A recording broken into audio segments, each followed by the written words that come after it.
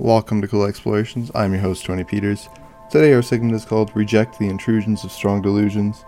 It's a segment from The Gospel by Mike O'Dowd. We're all pounded and often feel overwhelmed by all the deceptions and lies that are thrown our way on a daily basis.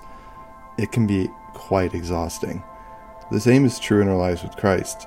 Satan is constantly throwing lies and deceit our way, using the line, "But does the Bible really say?" to try to make us stumble. Stay in prayer, stay in contact with a mentor, talk to your pastor, and stay rooted in your Bible.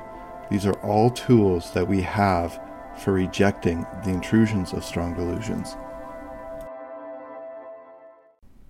So many things about our nature and the cultures we live in have left us ripe for delusion and deception. As we come to our next stop in the short journey through Paul's letters to the Thessalonians, and we'll see that Paul is addressing a problem with the young Thessalonian congregation that was deceived by a false teaching about the day of the Lord that was contrary to what they'd clearly been taught, and therefore should have been contrary to their expectations. We are not really aware of it in our own lives sometimes. We get easily deceived, and it's the same with them. Were we not aware of our own susceptibility to be deceived, we might be deceived into being unkind towards a bunch of Christians so easily duped. But since we can humbly acknowledge we are spiritually kindred to the Thessalonians and therefore also susceptible, the message and challenge to reject the intrusions of strong delusions is for us as well as them. And just like the Thessalonians, the message, which may lead to our own delusions, can leave us shaken and alarmed. Therefore, we need to stand fast in the truth, because the wicked, mighty powers that seek to delude men and women prove their power to be the most effective in lives of those unarmed with the truth. For the Christian being unarmed in this way is inexcusable and leads to unfortunate and unnecessary consequences. We see this in a distressing way with the Thessalonians. Though we are not always aware of the deceptions immediately, the devil is a very cunning beast. We're called to be prepared for this very reason. We're called to take up the full armor of God and to be wary and not let the beast shake our faith. We must call upon the Lord for our strength. In the first 3 chapters of 1 Thessalonians and in the first chapter of 2 Thessalonians, Paul speaks often of their afflictions under persecution, in one instance telling them, "For you yourselves know that we are destined for this," and that's 1 Thessalonians 3:3. Yet in teaching them in 1 Thessalonians 5 about the coming wrath which God would bring upon the world in that extended period of the day of the Lord and what it entails, Paul told them, "For you yourselves are fully aware of this aspect in the day of the Lord, but God has not destined us for wrath." To sum up a point Paul made to the Thessalonians in his prior interactions with them, as Christians, they were destined to be afflicted by persecutions, but also as Christians, they were not destined for the wrath that would come on the day of the Lord. There was a distinction between these two experiences, and Paul very confidently told them that they knew this. Nevertheless, they were shaken and alarmed, and the cause for their concern pertained to a deceptive teaching about the rapture with respect to the day of the Lord. In verses 1 to 2 of the 2nd chapter of this letter, Paul writes, "Now concerning the coming of our Lord Jesus Christ and our being gathered together with him, we ask you, brothers, not to be quickly shaken in mind or alarmed, either by a spirit or a spoken word, or a letter seeming to be from us, to the effect that the day of the Lord has come." If you look carefully at these 2 verses, you'll notice that what was disturbing the Thessalonians was a teaching they'd received by some means from a person or group claiming to be Paul and those ministering with him, further claiming that the day of the Lord has come. The tense of the verb "has come" indicates that the claim that the day of the Lord has arrived and was presently ongoing. In other words, if this claim was from Paul and was true, then the Thessalonians were presently living in the midst of the wrath of the Great Tribulation, and either missed the coming of the Lord Jesus Christ and our being gathered together to him, the rapture of the church, which Paul had taught them about in 1 Thessalonians 4, or had misunderstood Paul entirely. In either case, they likely construed that their present afflictions were evidence that they were in the Great Tribulation. Yet you can take a look at it and really imagine why they were shaken and alarmed. You probably would have been as well. But Paul makes the point that they have been misled in the first part of verse 3. Let no one deceive you in any way. He then proceeds to demonstrate to them why they cannot be in the midst of the time of God's wrath in the coming day of the Lord, providing the proof to the Thessalonians that the day of the Lord has not come.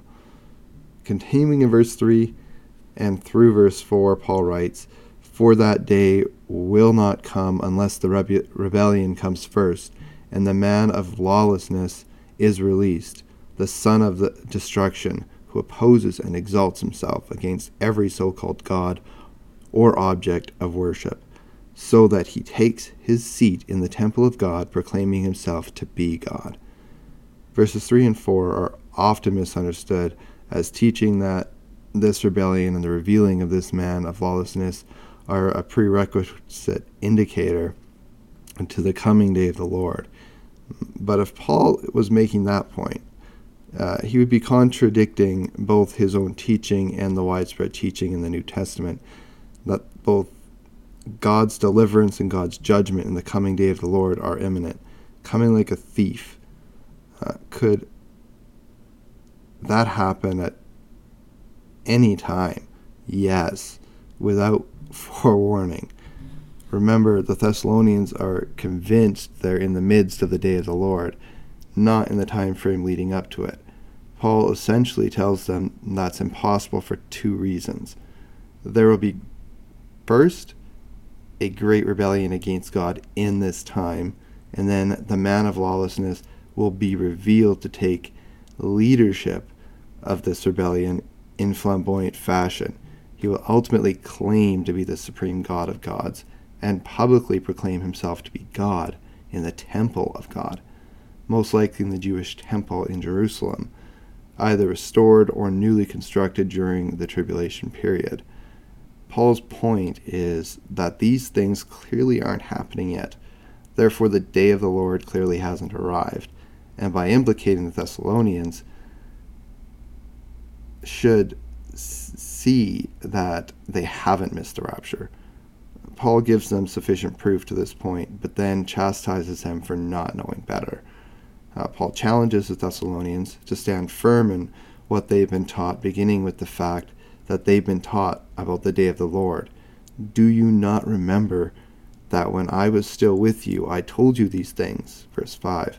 Paul is telling them, basically, come on guys, this is nothing new.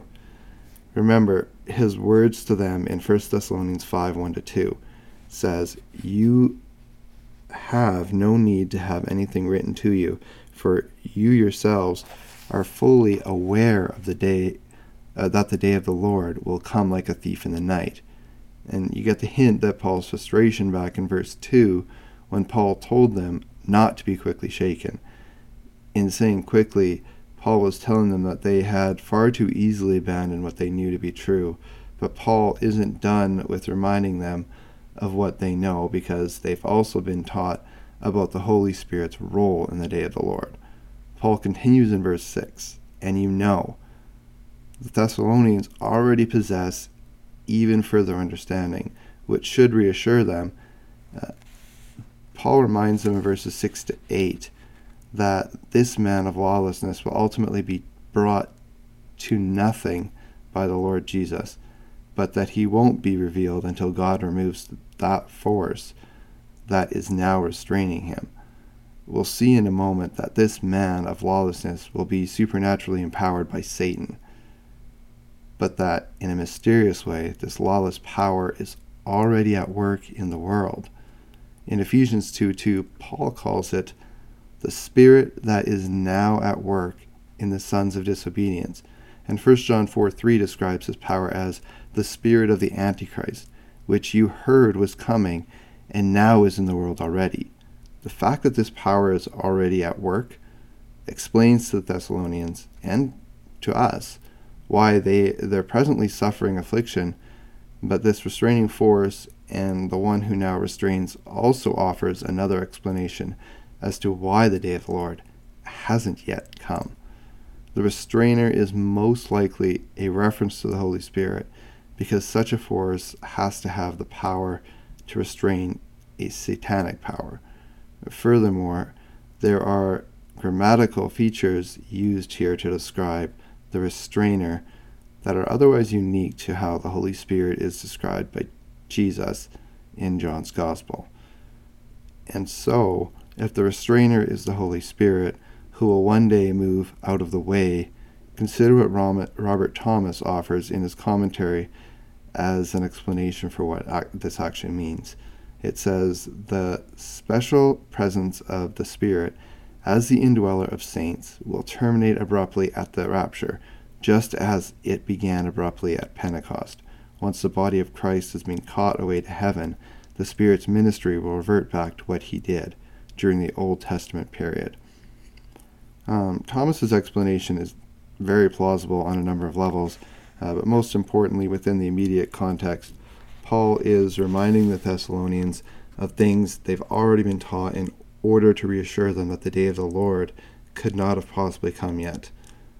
All told, Paul is telling them that there has been no great rebellion, and no man of lawlessness, and no removal of the restraint, and that the only day of the Lord event that could explain that removal would be the rapture. The coming of our Lord Jesus Christ and are being gathered together to him. This was the premise and principal aspect of the day of the Lord that had shaken and alarmed the Thessalonians in the first place, presumably having missed it. But they are not destined for wrath, another point Paul has already made to them and makes once again, but now in a way that draws attention to how easily deceived they were. And as Christians, we should not stumble over the deceptions of the wicked because of who they are in Christ. By being prepared and trusting in the Lord for our strength, we'll be ready for the day when Jesus Christ calls us up to be with him in the rapture. If we're not prepared, we'll be shaken pretty easily, and our faith will waver. In any moment of weakness, the devil will swoop in and take hold of that weakness. He looks for any opportunity to lead us astray. So we really need to be cautious not to be easily shaken. We need to stand firm in our beliefs and the foundation of the Bible. The Antichrist's power to delude the perishing will be supernatural. In verse 9, Paul says, the coming of the lawless one is by the activity of Satan. It will be by the very power of Satan that this man of lawlessness comes, and Satan will seek to mimic the coming of Christ's process, hence the name Antichrist. Power, signs, and wonders were all means that God used to validate Jesus as the genuine article, as the promised Christ who would come into the world to save it. In the same manner, the Antichrist will be validated by his Lord Satan, but his objective will be to destroy rather than to save.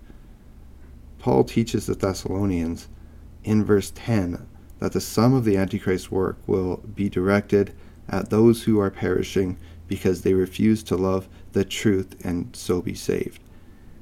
This too is a subtle rebuke to the Thessalonians who were deceived by a power that should only be able to mislead those who refuse to love the truth. And although the Thessalonians are suffering persecution at the hands of those under Satan's sway, they can rest assured that God is in control in all these matters. and we can take the same comfort in our own lives.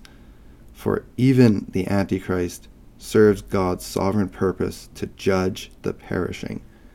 In verses 11 to 12, Paul writes, "Therefore God sends them a strong delusion, so that they may believe what is false, in order that all may be condemned who did not believe the truth, but had pleasure in unrighteousness."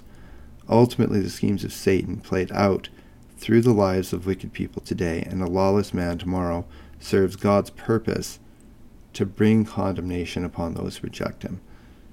As the verses immediately following 2 Thessalonians 2 show, Paul ultimately sought to comfort the Thessalonians.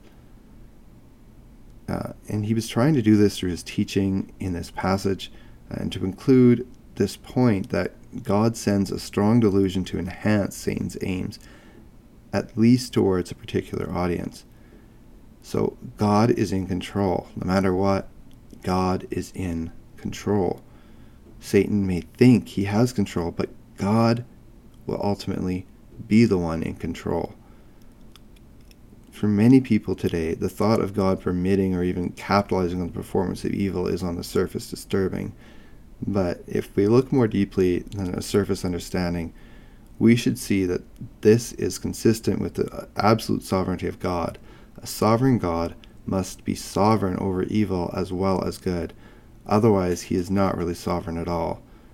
God's great story of redemption and restoration, unlike most pagan religions, isn't a story of a subtle struggle between good and evil gods. It's a story where the will of the one true God is brought to pass, so that even those who exercise their freedom to do evil will ultimately discover that their actions have paradoxically served the eternal purposes of our one true God. Paul tells the Thessalonians that the one true God sends a strong delusion on those who are perishing, but he tells the Thessalonians directly, "Let no one deceive you in any way." In the time of the Antichrist, Satan will use him to deceive many. During his time, he will use any trick up the devil's sleeve to draw people to him and away from God. And this tells us of the deceiving power of the devil and warns us really not to underestimate our enemy. Verses 13 to 15 close out this section of Paul's teaching to this church. The Thessalonians had been thoroughly taught on matters of the day of the Lord, which, by the time of the writing of this letter, included a right understanding of how the rapture fit into the overall scheme of this future period of God's deliverance and truth and wrath. Yet they were deceived. They fell for a lie. And so Paul wraps up these concerns in verse 15, commanding them to stand firm and hold to the traditions that you were taught by us, either by our spoken word or by our letter. So how do we stand firm and hold? Let's start with the foundation of God's word, which is a sure place to stand on. We should strive to accurately handle God's word. In 2 Timothy 2:15, Paul charges Timothy to do your best to present yourself to God as one approved, a worker who has no need to be ashamed, rightly handling the word of truth. If God's word can be rightly handled, then it can be wrongly handled as well. In the preceding verse, Paul gives us a sense of what he means here by rightly handling, when he tells Timothy, speaking of his flock, to charge them before God not to quarrel about words, which does no good, but only ruins the hearers. That's verse 14. The Thessalonians, afflicted by persecutions, were likely given over to a false message which played on their fears, aroused by their circumstances. Their handling of God's word was swayed by unhealthy emotions. And we've seen people in the church very knowledgeable of the content of scriptures and very accurate in their theology, still wrongly handle the scriptures by expressing their convictions through the unhealthy emotion of a quarrelsome spirit. And as Paul writes in 2 Timothy, that has no edifying effect, but only ruins the hearers, ultimately leaving all concerned under the sway of a spirit which ought to have no power over us. But led by the Spirit of truth, we can hold to convictions in a matter which is pleasing rather than grieving to Him. We also stand firm when we hold to sound convictions with a sound spirit. In 2 Thessalonians 2, the Thessalonians are comforted by the truth that many of those who afflicted them would know the finality of God's judgment in due time. But in a fallen world, some of those who afflict us come to Christ through our witness, even some like Paul, who once was Saul. God alone knows who is truly perishing and must receive strong delusion. For us to assume we can take his place in bringing condemnation is a strong delusion we can sometimes bring upon ourselves. So whether from the mystery of lawlessness already at work in the world, or from the innate delusions of our fallen nature, let us reject those intrusions of delusions.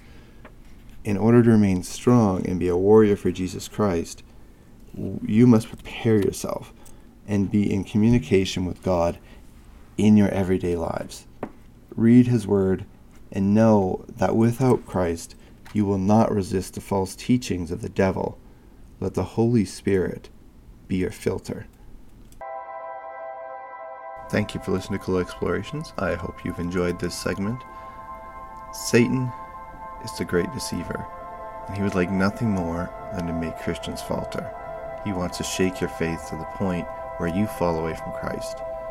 We see this happening at an alarming rate as our youth leave the home. When they leave the home, they leave the faith.